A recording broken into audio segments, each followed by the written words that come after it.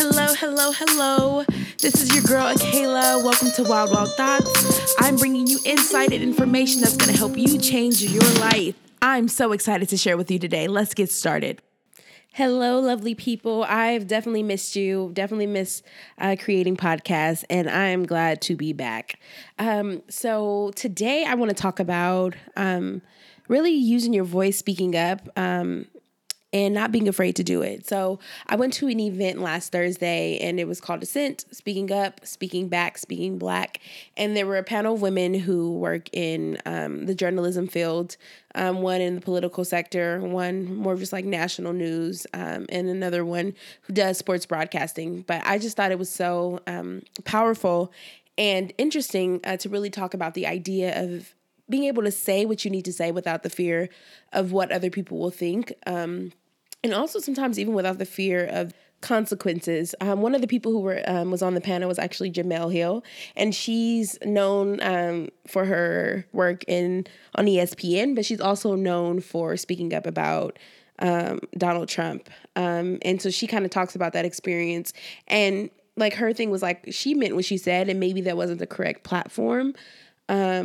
But it's a way that she does get a chance now to use her voice to talk about issues that are that relate to her and who she is as a person, and also being like a Black journalist, and really what that looks like. And so I actually was in the audience and I had tears in my eyes. And I think when I think back on that moment, it just reminded me of the power of our voices and how sometimes we may dim our light or we say less for the fear of the consequences, for the fear of really speaking out.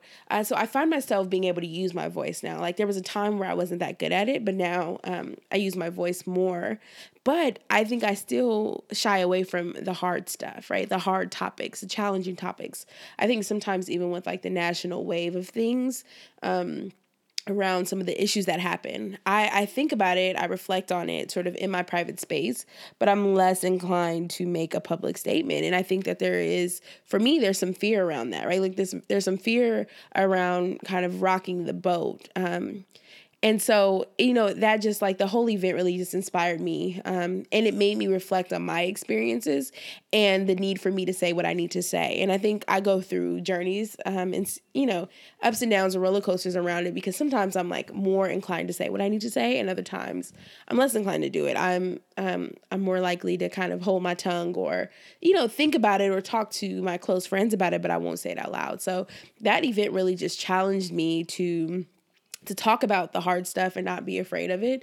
And so like, I think after some time I posted a blog post about an incident, or Facebook post about an incident that happened in LA where a guy was taken down by the police. He had a machete of some sort, but he was a white male.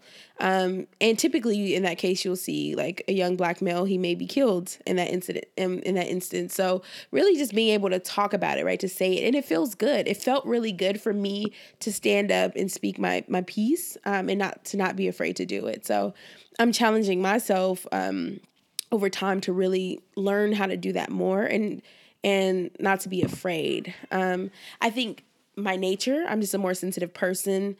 So sometimes I do try to just stay away from the hard stuff for a peace of mind more so. But I think that there's something to be said about speaking to those issues and fighting for those issues. And I see other strong women and men who stand up and they talk about it every day and they have no fear around it. And maybe they do and they do it anyway. And I'm really inspired. And I read those posts and I read the enthusiasm. And I get excited about the issue, but I may do it in a different way. But it just reminded me, like this whole event, sort of my feelings around it reminded me of the importance of not being afraid to say what you need to say, and not trying to sugarcoat things for other people's sake. And I think there's a way to have conversation to be respectful, but there's also a way to say what you need to say. And there's a guy that I work with, and I just really admire him because he says no, and it's in a way where it's like not harmful, but he says no because it speaks to his truth and what he knows to be true for himself. And I think that's just powerful. Like you can say no, you can say how you feel about a situation, you can disagree with something, you can stand up for something, And it's okay, right? It's okay. And I think sometimes, I know for some people, and depending on like what culture you grow up in, and I think it even varies within different races and ethnicities, but sometimes you grow up in a culture that says, don't say anything, right? Like, don't say anything, just listen. And so I think sometimes those things will follow you as you go through life, and you're used to being that person. Oh, I'm reminded that I don't speak, I listen. I don't get a chance to challenge authority. And once again, I feel like there's a way to do these things in a respectful way, but it's important for us to do it, because I think what it comes with is suppression. It suppresses our innermost thoughts. It suppresses our feelings, and like we're not able to share as well. So I think it's important to figure out how to navigate that. And that's something I'm definitely working on, and being bold and brave and challenging myself to speak on things that I disagree with, to speak on things that I think are challenging, but it is what it is. It's my opinion.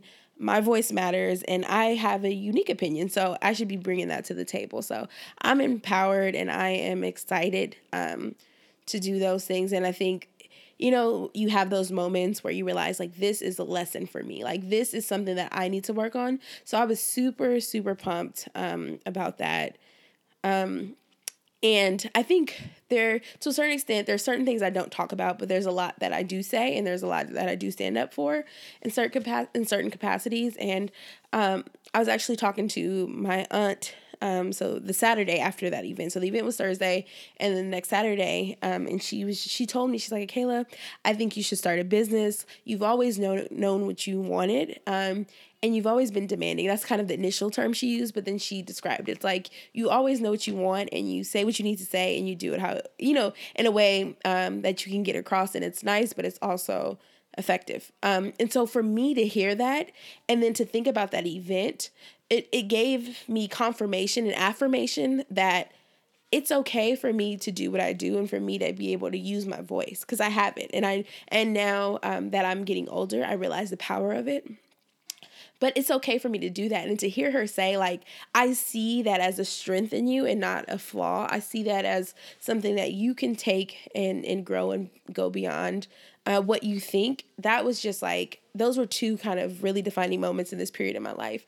Like, it's okay for me to use my voice. It's okay to say what I need to say. And that's where my power lies, really, in my ability to make those, to set those standards and to say what I need to say. So, I'm super excited about that awareness. I'm super excited to remember and be reminded of my power and my voice, and that I can use it in any way that I see fit. And more importantly, I need to use it because it's who I am, because it starts with me, and that's where my power lies. Super excited. I hope you guys are inspired as well to use your voice. Lift it up. Don't give up. Keep fighting.